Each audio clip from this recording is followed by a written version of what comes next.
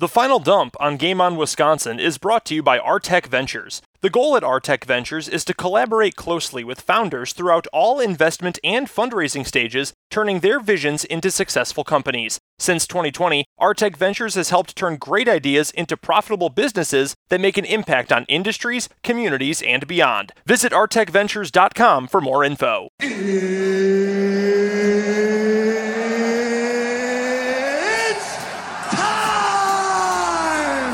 News dump. News dump, yay! News dump. I mean, that's kind of a loaded question. It's a landslide! It's the Final Dump, presented by Game On Wisconsin.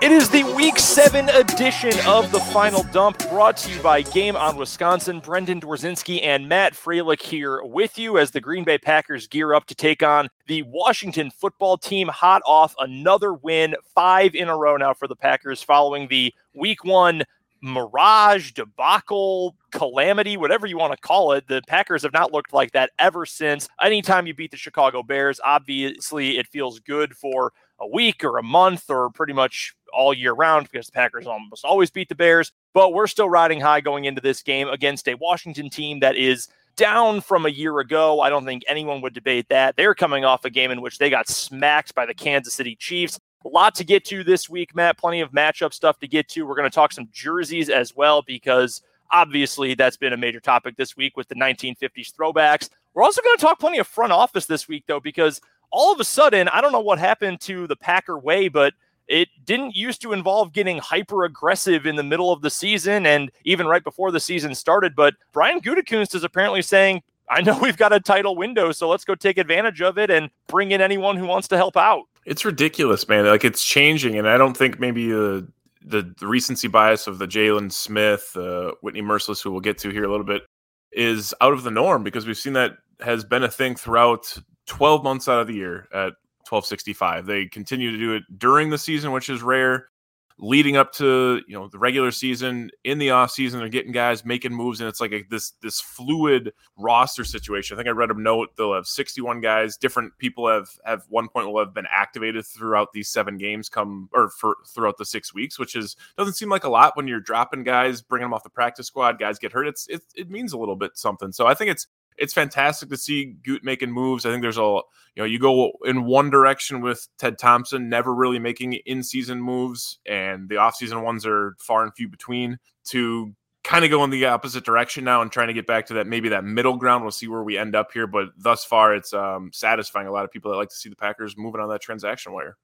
Well, let's get to the big transaction of the week. The Packers signing Whitney Mercilus, the now 10th year veteran pass rusher, most of the time played outside linebacker, switched to defensive end when Houston switched schemes. He was cut by the Texans early this week. We heard wind of that at the end of last week that, hey, he might be on the block. Well, he was cut on Monday, and the Packers swoop him up. They sign him on Wednesday. It was made official first thing on Thursday, and immediately it looks like a great move because Whitney Mercilus has put together a very nice career. He was drafted out of Illinois back in 2012 and was a very steady piece for Houston for a long time, both during times when they were not good, like now, and also in the past when they were pretty good. He was a key piece of some very solid defenses lining up along with J.J. Watt and some of the other pieces those Houston rosters had. Now, he hasn't been amazing this year necessarily. He's got 3 sacks. His pressure rate is not very good. It sort of reminds you a little bit of Kyler Fackrell from a few years ago when he had something like 10 sacks and 7 pressures or whatever it was, that crazy stat line. But hey, production is production. I don't really care if it's sustainable or not as long as it ends up showing up when the Packers are able to get him out there on the field.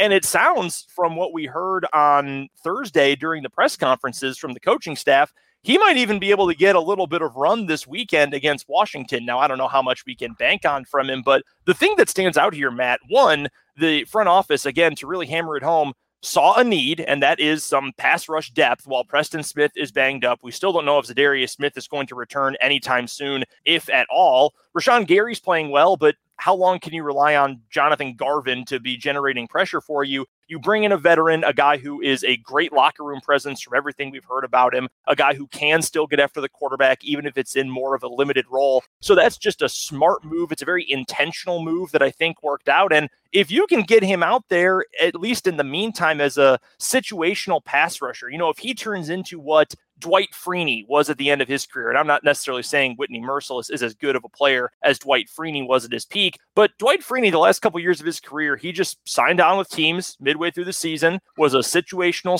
/ third down pass rusher, turned into a very valuable asset for a couple of good teams. Well, if that's essentially the need, the spot that you end up filling with Whitney Mercilus, well, mission accomplished. That's a phenomenal ad. And once again, we've said this a couple of times with these ads over the course of the year, Matt, and late in training camp as well. This is pretty much no risk. I mean, you're not paying him anything, and it's a high upside move. So credit to Brian Gutekunst in the front office, because adding Whitney Mercilus right now, no matter what he's able to give you, I think is a massive win. Yeah, I totally agree. The veteran presence, I think, is a big, big thing with Mercilus, and he's been a part of some really good defenses. You mentioned J.J. Watt, Jadeveon Clowney, guys where he was maybe looked over a little bit, but has been a solid integral piece of the Texans' defense. Similar situation though with Jalen Smith. Wasn't fitting the scheme. Jalen Smith with Dan Quinn's defense. You look at the defense that the Houston Texans switched to from this year. For 10 years, they were in a 3-4 concept, predominantly more than likely because of J.J. Watt and the pieces they had there. Now they switched to a 4-3. Mercilus, apparently it was going to work for them. It sounded like you had mentioned last week he was on the trading block, no takers. He ends up getting released, gets to choose where he ends up, and similar to Jalen Smith, chose to take a little bit less money, but all in all, really, really wanted to come to Green Bay and be a part of this team. Meets his former teammate Randall Cobb as well coming in. I'm sure that had a little bit to do with it, especially it sounded like what Randall Cobb had said about the Packers organization. Whitney Mercilus had mentioned it this week in his press conference, just about the history and the pedigree and the professionalism here in Titletown. So great piece to have. I mean, it makes you feel comfortable. He's a big body, 6'4", 260.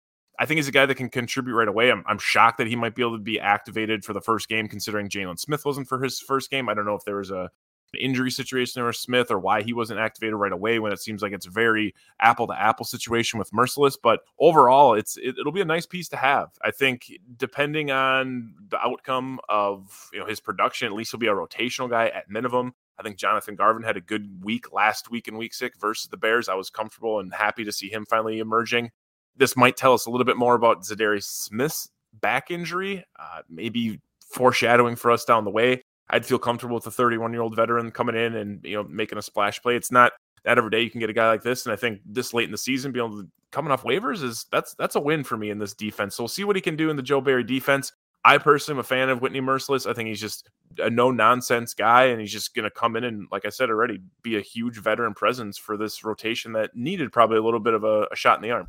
Yeah, because there are just so many young guys who are now tasked with getting after the quarterback. And Preston Smith is still out there, and he really is a defensive Iron Man, but he's banged up this week. And you want to add a little more depth to make sure you're protected against him getting hurt even more, or if he can't go for whatever reason. But you talk about Jonathan Garvin, who's so young. Rashawn Gary is still so young. Bring in a veteran to help them out. I don't really know how that could be a bad thing in any way. And I think maybe if he is able to go this week, I would assume it's because, inside linebacker, Jalen Smith, hey, you've got to learn some certain things. You have to know some coverages. You're going to be in the middle of the field. You have a lot else going on. For Whitney Mercilus, it might just be as simple as stand up outside the tackle, see ball, go get ball. And maybe it's as simple as that, especially if he's only in for 10, 12 defensive snaps. The other thing I want to touch on with this and how it just feels a little bit different, and I had this thought when the move was announced early on Wednesday, and I didn't want to say anything because I didn't want to jinx it, but then Aaron Rodgers said it during his press conference, so I'm okay blurting it out as well. It feels like a move that this team may have made in, say, I don't know, 2010. And I joked about this on Twitter, but it also is entirely serious.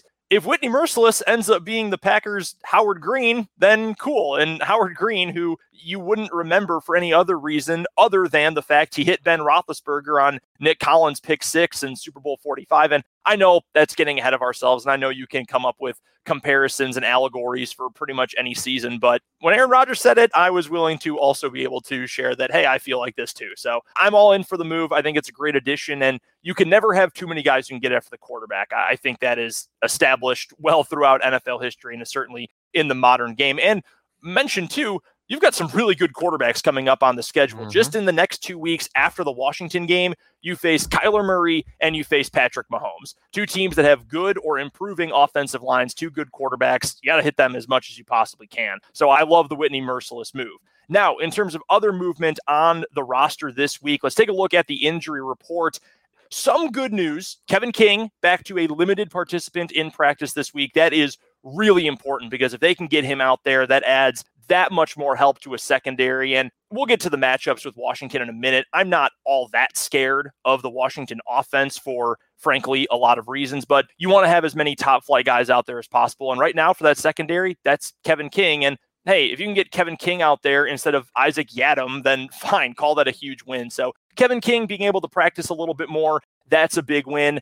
Darnell Savage, he was elevated from a DNP to a limited participant from Wednesday to Thursday too. So not a perfect injury report for the defense right now, but at least those 2 things are definitely a step in the right direction. Yeah, definitely. I think guys are turning around. I think the Kevin King one's really, really important. That Bengals game, he had a good game, gets injured at the end of it. And you mentioned the quarterbacks coming up. I think just overall these offenses in the next 5-6 weeks before Thanksgiving or even into Thanksgiving, it's tough, man. And they need to be as healthy as they can on the defensive side of the ball. And that includes the front 7, specifically this back end. You mentioned Darnell Savage with that concussion in a limited practice on Thursday. Hopefully he can be a full go because I think he's a huge piece of that defense. A lot of speed, probably the fastest guy they have out there right now, can cover a lot of ground, can basically limit any big plays more often than not, and gets to balls that are just sometimes unfathomable, i.e. the one he had on the potential false start / offsides in the Bears game, and he just tracks it down the back of the end zone and had no business getting to that ball. So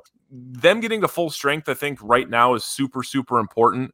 They will have a bye week, obviously, coming up down the road here, but without that, week 13, they still have a ways to go before they can actually get fully healthy. But it seems like, at least for the Packers, the injury report's getting a little bit thinner. I know some guys are actually out, like the Zadarius Smiths, MVS, Jairs, but overall, it seems like it's trending in the right direction, especially on the defensive side of the ball. I would have to imagine, too, the Packers are feeling fairly optimistic about Kevin King being able to both return and to play at a decent level. Otherwise, I can't imagine you cut Quentin Dunbar in 5 days or whatever it was after you sign him, because that was also announced this week that Quentin Dunbar has been released. And I thought, what? Why? You just signed him. I thought he was important cornerback depth. And I know this past year he wasn't much of anything. And 2 years ago he had a good year. So you thought maybe that was a flyer worth taking. But apparently they feel comfortable enough with Kevin King's return, or maybe to look at it as optimistically glass half full as possible.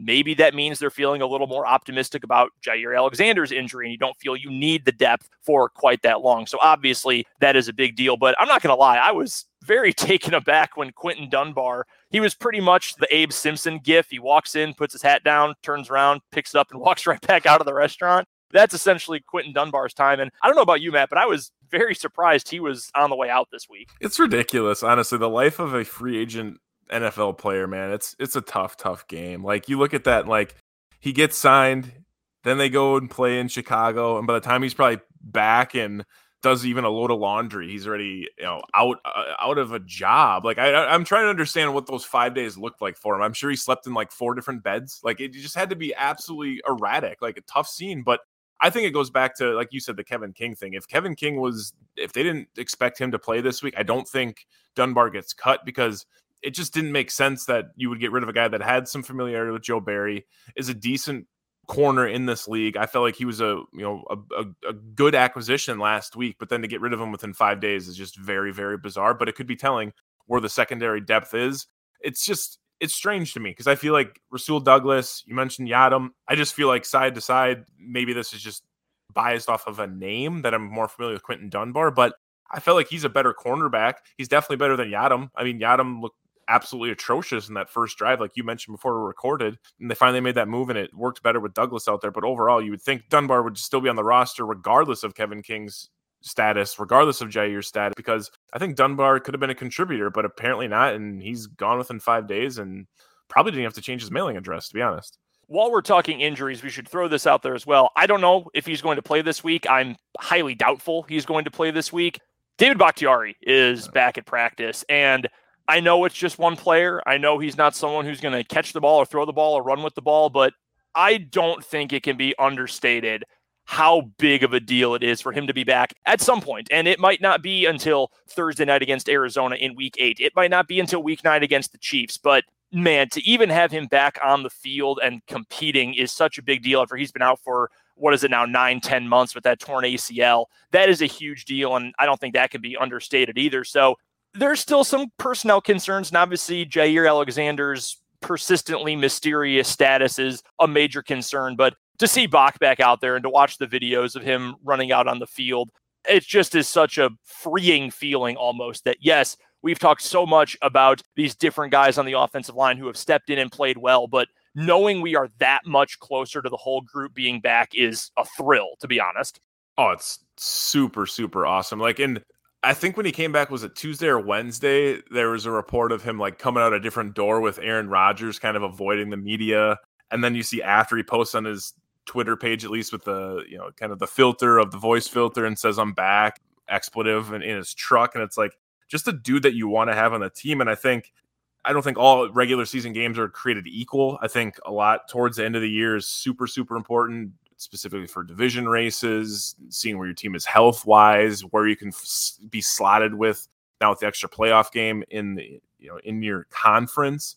And I think the best thing about it is these first couple of weeks, when maybe 2 months it will be by the time he gets on the field, you've had a lot of different bodies have been able to be plugged and played. You can understand the caliber of talent you have with Josh Myers or Lucas Patrick, and then with the guards with Runyon and Royce Newman, you now can see that, wow, Billy Turner actually is a really damn good football player. Aaron Rodgers putting up his Pro Bowl nomination already for Billy Turner early in the year. So I think it's a really great problem to have once this all filters itself out, because now you have a situation where it's Elton Jenkins, David Bakhtiari. Where do you go from here? I think it's a great problem to have. You slip him back into left guard. Myers is fully healthy, assuming when his knee can come back. That's going to be something to be looking at. Again, though, Lucas Patrick is a veteran dude. He can fill in. And I think it's just once everyone remains healthy, in a perfect world, there's no more other injuries on the offensive line. You're going to have the 5 best offensive linemen out there, instead of having maybe you're starting the 2nd to 6th one and now you're 3rd to 7th, or you're sliding down that depth chart roster. I think it's going to be great. Like, I'm very pumped to see when David comes back. I think they're going to wean him back in. I doubt he goes this week, like you mentioned, but I think it's going to be very important once again, this cooler weather, once this running game gets even more established, that they have the best 5 offensive linemen have out there. It seems to be trending that way once Josh Myers is fully a go from his knee injury. And you mentioned Lucas Patrick. We should give him some praise too, because he was not good against Cincinnati, but was far better against Chicago. Yeah. So props to Lucas Patrick as well. Let's get into this week. Packers taking on the Washington football team. We'll get to the matchups in a moment. We've got to talk fashion. We've got to talk jerseys. You and I both know this is obviously Game On Wisconsin's #1 fashion podcast, as well as Talkin' Ball podcast. I love these jerseys. We talked a little bit about them when they were introduced during training camp and said, hey, look what we're going to wear for throwbacks this year. More and more every time I see them, I love them. I think the aesthetic is perfect. I've seen a lot of people compare them to the Oregon Ducks and something that Oregon would wear. I don't care who you compare them to. I think they're awesome.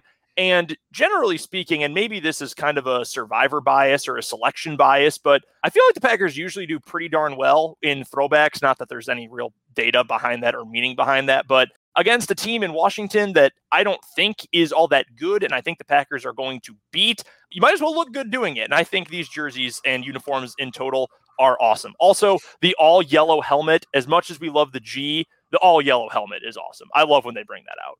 It's clean. And I think it's fun to see the Packers embrace a different sort of moving maybe in a more modern direction for this franchise. Having gone to games, one game this year and even the last couple of years, you can tell that just even the atmosphere around the team when you're in between plays, the music they're playing, the introductions, everything just seems a little bit more up to speed of what a 2021 billion-dollar franchise should look like. And getting these jerseys that just, is it different? Yeah, it's for sure different. But is it really different for anyone else in this league? No, I think a lot of teams would go with the solid primary color. And I think it's a really, really cool look. It's a brand new look from the Packers. They've had the all whites before that they had on Thursday Night Football a few years ago. Those are okay. I don't think they'll ever go the full yellow because that's a complete contrast to what they normally had. But even the yellow, instead of it being flip-flop, it's so different. And if you're being compared to the Oregon Ducks, like that's a good problem to have. Like those Oregon Ducks jerseys, they'll never get to the collaboration or the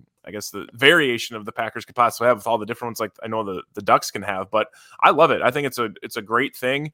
Will I be running out and going to buy one? No, absolutely not. It'll cover the grass stains well, so the good on the equipment team. They don't have to worry about too much of that. And I do like the yellow helmet. I'm a big fan of the yellow helmet. I think it's a different look. It's easy, it's simple, and I think everything about it is just it's not a lot of flash. It's just something different than you normally see. And you talked about the jerseys, like you don't think there's been that bad of ones. I hated the Powerball ones. I hated the Acme ones. I didn't like those just because there were so many colors everywhere. With the brown, then we had the blue, the dark blue, then we had the yellow ball. It was just the pants were bad. Everything about those I hated. So if this is just a 1-year stint with these 50s uniforms, that's fine. I like them a lot. And it's even talk about it's the 50s Packers is basically an era that not many Packers fans know, but we all know about the 60s, right? Like that's a very, very notable championship runs. And to go back to the 50s and dip into the Rolodex it's kind of sweet. So I'm a big fan of this, and I hope it gets some other fans excited that maybe are more traditional. The one lasting memory I will always have of the Powerball uniforms is the crazy long Donald Driver touchdown against San Francisco. And I loved Donald Driver. I was wearing my Donald Driver jersey for the game this past Sunday against the Bears. I loved Donald Driver, and that was right at the end of his career too.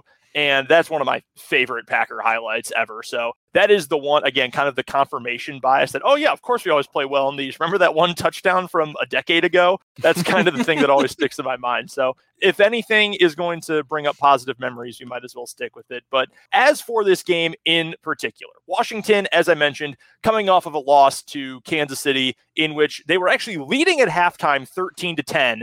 And then lost 31-13. They just got absolutely smacked. Patrick Mahomes did his thing, just like I personally expect Aaron Rodgers to do his thing in this game this weekend. Last year, Washington's defense was awesome. They were so good. Their defensive line was unbelievable. Their secondary played well. That was the bread and butter of a team that, despite having a losing record, made it to the postseason. This year, they're not nearly as good. Their defense has taken a massive step back. Their secondary is terrible, or at least it's terrible adjacent. Their defensive line is still super talented. I still think Chase Young is a really nice developing young player, but they have not been nearly the same unit. So I would think this is a great opportunity for the Packers offense to put them away early, score a bunch of points, get a bunch of dudes involved. You feel good going into the Thursday night game against Arizona next week. But one topic that I've mentioned a couple of times here and there during the podcast this season, Matt, and it was brought up to Aaron Rodgers this week. It was brought up to Matt LaFleur this week.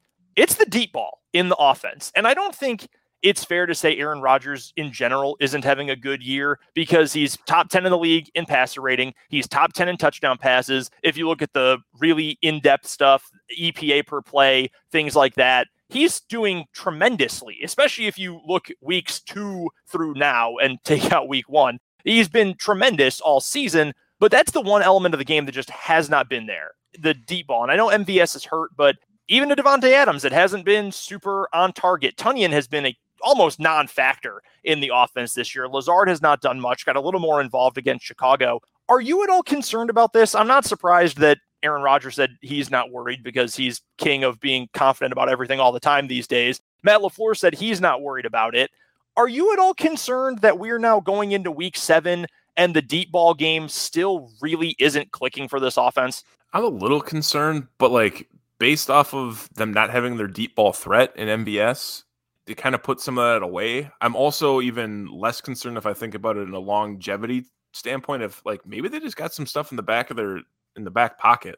I've since week 1, you talk about Robert Tonyan not getting involved. One of the biggest things in week 1 that I was hitting or focused on was the way they were moving Robert Tonyan around the offensive line in the play action, like I don't feel like they're getting as creative with Rob as they normally have. So maybe they have some other stuff up their sleeve down the road. You would think you'd want to get him involved since he was such a productive player for them last year, especially with MVS out, and then just needing a second guy to step up and take some targets and take some focus away from Devontae.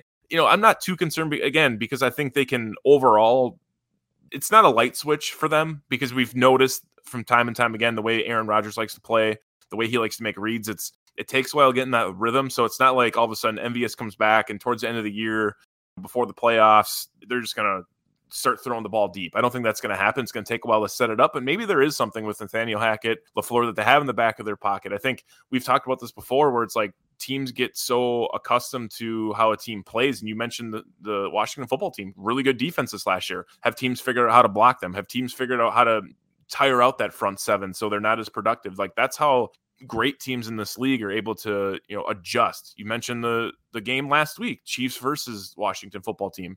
They're up at halftime, and all of a sudden the Chiefs just probably made a couple tweaks, and they're like, hey, we do have all this speed. Let's get the ball out to them. And I know Tyreek Hill was battling an injury. I think Kelsey at one point got a little tweaked up. So they're out with the running back situations kind of dire there too. So I think it's a matter of just at some point them towards the end of the year, I think getting it to work. Because if you don't have the deep threat as a threat, you're kind of in a bad spot for the run game. The safety gets to play up more. Devontae isn't the fastest guy in the league. I think he's a pretty extremely quick twitch muscle guy, agile off the line. Obviously, we know that, but like, he's not going to blow by anyone, I don't think, unless he's got a double move going on. So I think they do need to get it involved, and I think that will happen when MVS comes back. But if they even want to sandbag it until the end of the year and wait till December to unleash some stuff, I'm cool with that too. Like, you don't have to show all your tricks right away, because you are leading this division. Offense is clicking even without that. Outside of a few quarters versus the Saints, it's been a pretty good offense thus far. There hasn't really been any two lulls, so I'm not too concerned, but I would like to see it be a threat at some point. When that happens, we have to wait and see. Yeah, that's a great point, that maybe it is something that is going to click later, or they've got more opportunities mixed in that are going to be unleashed later in the season. And if that's the case, then fine by me. I would say I'm concerned, but not overly concerned, because the offense is still working. I mean, you're still figuring out how to get this offense working. It's more intermediate stuff to Devontae, and you're still getting other guys involved. Aaron Jones has been otherworldly during this season so far, and that's more in the short game. And if that's what it takes to get the offense clicking, then fine. I've got absolutely no problem with that. And once MVS comes back, if you still cannot get anything going 20 plus yards down the field, okay, maybe then some more legitimate worry would replace moderate concern. But for now, I think it's okay, because as long as it's working, then fine. Now, if a defense, when they play, if they play Washington this weekend and the football team is putting 11 dudes on the line of scrimmage and saying, okay, try to throw it deep on us, and Rodgers goes 1 of 10 throwing beyond 20 yards or something, then I might say, okay, what the hell's going on here? But for now, as long as the offense is clicking without it, I don't think there's any reason to be overly anxious about it. Although I will say this, when it comes to Robert Tonyan, you know who's someone who's injured, who we have not talked about in several weeks now, whose impact I think has not been really talked about? Dominique Dafney, who is not a dynamic player, I think, by any means. I don't think Dominique Dafney would tell you that he's a dynamic player. But you know what he is? He's your best blocking tight end. Yeah. And we saw this against Chicago and a couple other games so far. Robert Tonyan is not a blocking tight end. He is your traditional extra big wide receiver who lines up on the line. I mean, that's essentially what Tonyan is. And that's fine, because he's good at that role. And we saw that throughout 2020. He's not good when he's got to do various different combinations of blocking and staying in and protecting and all of that. You bring Dafney in, that's going to open up more things that Tonyan can do working down the field, where he was so excellent last season. So I'm not saying Dominique Dafney getting healthy is the difference between a playoff contender and a Super Bowl contender by any means, but maybe that's a piece that will help open things up for some other passing options down the field. With that, let's get into matchups for this week and predictions as well. I've been talking down about the football team pretty much this whole time, saying that I think the Packers are going to win. What is the biggest standout matchup to you in this one? Is it an element of the offense versus that declining, I think is fair to say, Washington defense? Is it something on the Packers defense going up against a not elite offensive talent group, but a few really nice players for that Washington defense are going to be out there. Sounds like Antonio Gibson could be ready to go. Scary Terry McLaurin, I think, is one of the best wide receivers in the NFL, one of the most dynamic playmakers for sure. What's the standout matchup to you, and how do you see this one shaking out? I got a couple. So I think last week was pretty obvious, but this week I have like 3, if you will, and I could even maybe boil it down to 2. So first one is obviously 17. You got to stop McLaurin. And he's in a situation where it's similar to Allen Robinson, right? Where he doesn't have a really great quarterback. It's similar to DeAndre Hopkins when he was with the Texans. He's going to make plays regardless of who's throwing him the pigskin. It was Ryan Fitzpatrick this early in the year. Now it's Taylor Heineke. I don't think it really matters because Terry's still going to get his. He's very, very productive. So I think whoever's covering him is going to have a tough matchup. If it's Stokes, if it's a banged up Kevin King, we'll see how he does with tackling with that shoulder injury. So that's number one. And then a secondary one on the offense would be J.D. McKissic. I think if Antonio Gibson is banged up and limited, Packers have been notable for having issues with receiving backs. J.D. McKissic is coming off a big game last week. Some of that might have been garbage time yardage. I don't remember. But overall, McKissic's a decent receiving back. Is he a bruiser? By no means? No, but he does create matchup problems in that receiving game. And then the other one on the opposite side of the ball is just that front seven overall. Like you mentioned, they haven't really had a good start to this year, but there's a lot of dudes out there, man. Jonathan Allen, you have obviously Chase Young, you have Darren Payne, Montez Sweat. Those 4 guys are nasty. It wouldn't take much for them to get after Green Bay a little bit. Depending on weather, I don't know if that'll be factor in a little bit with them, but those front 4, those are tough guys to get your hands on. And thus far, we haven't had any real hiccups with this passing or with the offensive line. I expected it in week 3. Yosh Nijman performed really, really well in that game. We performed very, very well week 4 once they made a couple adjustments on TJ Watt. And it hasn't been a factor. And is that time going to come? I feel like there was a little glimpse of that last week early on in the first half where the Packers seemed like the offense line was struggling. The pass rush was getting to the Packers from the Bears side. So I think there's a potential because there are some guys that can be wreak a lot of havoc. Jonathan, I mean, all 4 of these guys, I can't even really differentiate. I know Chase Young, maybe he's having a sophomore slump here. Jonathan Allen, super, super tough off the middle. Montez Sweat's probably the 4th best guy on that front 7 or the front 4. And I think he's a really, really dominant player. So basically, is there a chance that they could get after him? Yes. Have the Packers show that they can, adapt and block really, really good front 7s thus far? Yes, they have. But could this be one of the games where it just doesn't click? We saw that week 1 with the offense and the defense didn't really work out. Maybe there's a potential for the offensive line to take a step back, but I think that's definitely 3rd on my list. So I'm going to say, like I said, McLaurin matchup, J.D. McKissic, especially if whatever capacity Antonio Gibson can go, and then that front 4 if they can get after the offensive line in some capacity. I don't see that happening, but there's a chance. Yeah, the number one for me that stuck out for the Packer offense is getting the run game going and getting the protection set against that front 4 for Washington, which has all the talent in the world. I mean, you just listed all those guys, Payne and Allen and Young. I mean, that is a very talented and deep group for Washington that hasn't had the production that it had a season ago, but there's still an immense amount of talent. And the Packers, for as effective as we've seen Aaron Jones and A.J. Dillon be, I think there's still more room for that offensive run game to grow into and more room for improvement. And maybe this is the opportunity. You've got Elgton Jenkins back at closer to full health. I know not having Josh Myers makes things a little more difficult, but Lucas Patrick, again, we mentioned him earlier. He had a good game this past week against the Bears, so maybe he's getting into more of a rhythm as well with some consistent snaps. That would be great if that could help the run game out. So being able to run and move the ball short distances with the run game against that defensive line for Washington, I think that really stands out to me. And I'm with you on the other side of the ball. I think for Terry McLaurin, when it comes to him,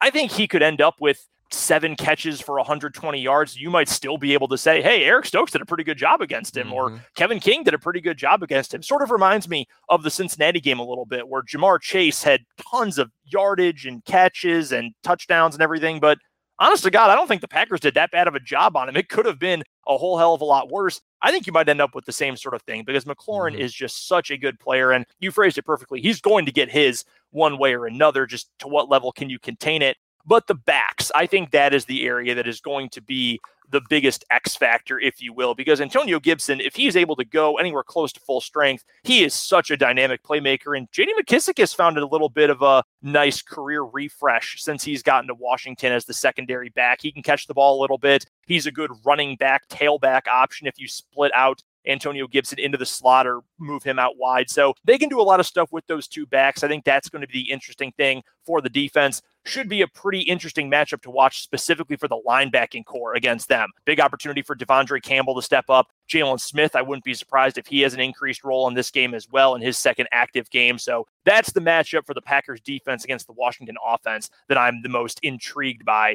for this week. I think I'm going to take the Packers by multiple scores in this one, though. Washington looked awful last week. I was split screening the Packer game and the Chief game a week ago, and man, Washington came out in the second half and they just looked terrible.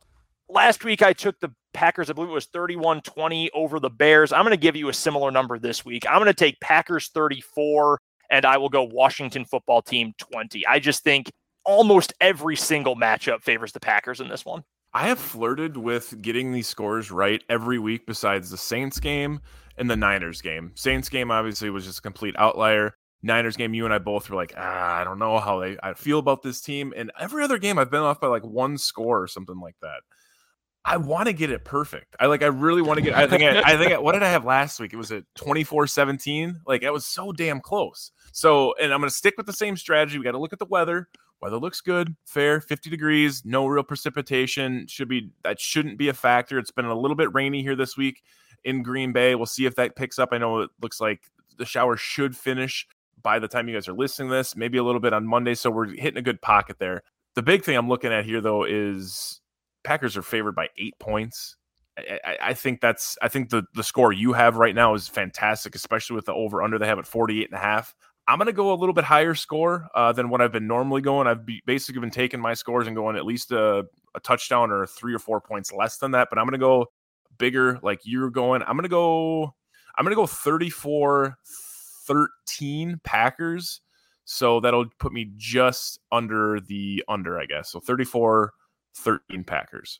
I really do think this is another game that has some blowout potential. I don't want to curse it because of what happened week one. I am still scarred by that game, even though the Packers are such a different team now than they were then. But I really do think that Terry McLaurin might get his. Antonio Gibson might have a good game, but Taylor Heineke doesn't worry me all that much. I mean, he is the god of chaos on the football field. He truly is the spiritual successor to Ryan Fitzpatrick in some of the good ways and plenty of the bad ways as well. Their defense is down. I'm really liking the Packers this week. We'll be reacting to it on Twitter all weekend long. You can follow along with us. Matt is on Twitter at Matt_FRA_. I'm on Twitter as well at BrendanDZW. Looking forward to this one, Matt. Going to be at home next week. It's a road game against Arizona on a Thursday night. This is a big opportunity for this Packers team to get some momentum going into the hardest two games of the schedule against Arizona and Kansas City coming up the next couple weeks. Definitely. Let's make sure we get out healthy. If there's guys who need a rest, that's important too, because that Arizona game will come up quick. Some people, not me, not yourself, would call this a trap game when you're looking past a team like this that's playing a little bit below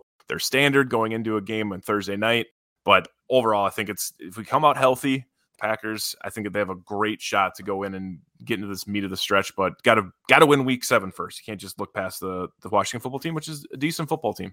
Yeah, can't overlook anyone in the NFL. We, of course, are not. Thank you for joining us for the Final Dump. We'll be back with you coming up next Friday. We'll be recapping a Thursday night game. A little bit of a different twist on the Final Dump coming up next week. We will join you then. For Matt Freilich, I'm Brendan Brzezinski. You've been listening to the Final Dump, presented by Game On Wisconsin. Well, Wayne, I think this is one that Vince Lombardi and George Hallis would be proud of. You could have given me the touchdown. Then it's hard to overturn. You know what I mean?